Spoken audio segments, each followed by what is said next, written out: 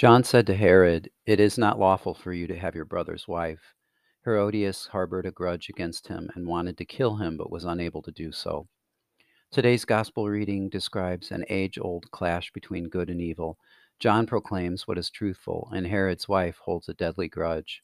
It sounds like the beginning of a murder mystery, an archetypal human story. Anybody can harbor this grudge to kill, if not literally, then certainly in spirit. Although Jesus doesn't appear in this passage, what he said elsewhere in the gospel applies. And do not be afraid of those who kill the body, but cannot kill the soul. Rather, be afraid of the one who can destroy both soul and body in Gehenna. The body survives what can devastate the soul, and there are those whose grudges mean to destroy the soul. God, help me understand that I will encounter in my life people whose aim is to persecute me and other Christians because of you. Because I am a Christian, there are people who mean to mistreat me.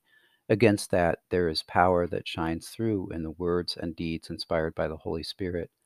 From the first reading, St. Paul says, "I came to you in weakness and fear and much trembling, and my message and my proclamation were not with persuasive words of wisdom, but with a demonstration of spirit and power, so that your faith might rest not on human wisdom, but on the power of God."